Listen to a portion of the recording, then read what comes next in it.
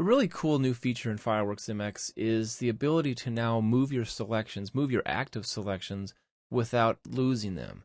So a good example of that would be when you're trying to create a selection around a perfect circle like a basketball. Traditionally, these have been sort of difficult items to select, even though they're seemingly easy.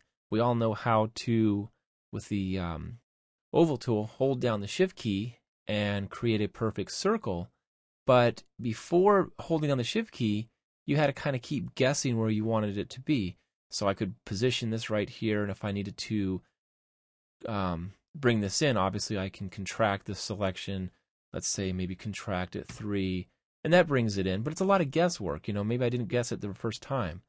What you can do now, as you create your selection, obviously I'm holding down the shift key right now, or I don't even have to, but with this active selection, I can hold down the space bar now, and I can move my selection. This is really huge because it now gives us a lot more freedom as well as control for selecting specific objects on stage, on the canvas, that would otherwise be a little bit more work to select, and especially it takes a lot of the guesswork out, because I can now start creating my selection anywhere, hold down the shift key, and that obviously constrains it immediately to a perfect circle, hold down the shift key now, and I can keep moving this over.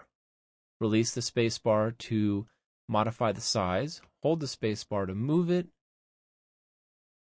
release the space bar, continue dragging, and let's move it over just a little bit. Release. So that makes it a lot easier to create our selection.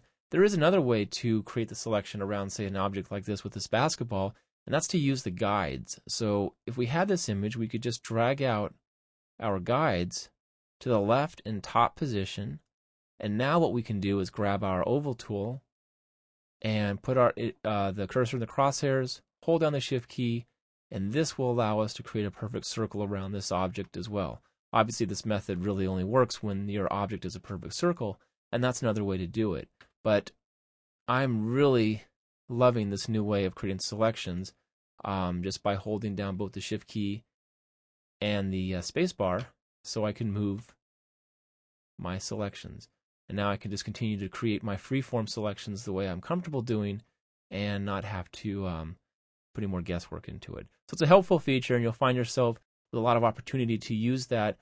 Might not always have a perfect circle, but just the idea of being able to create a selection, moving it over a little bit, adjusting it, and kind of repositioning, what part of that selection you wanted. If we were just trying to create this selection around part of the basketball, Control-Shift-I, delete. So another part of it right there, but at least it gave us a lot more control without having to, guess what part of it we wanted to select. So it's a quick and small tip, but it's obviously a very useful one when you're working with these particular types of objects.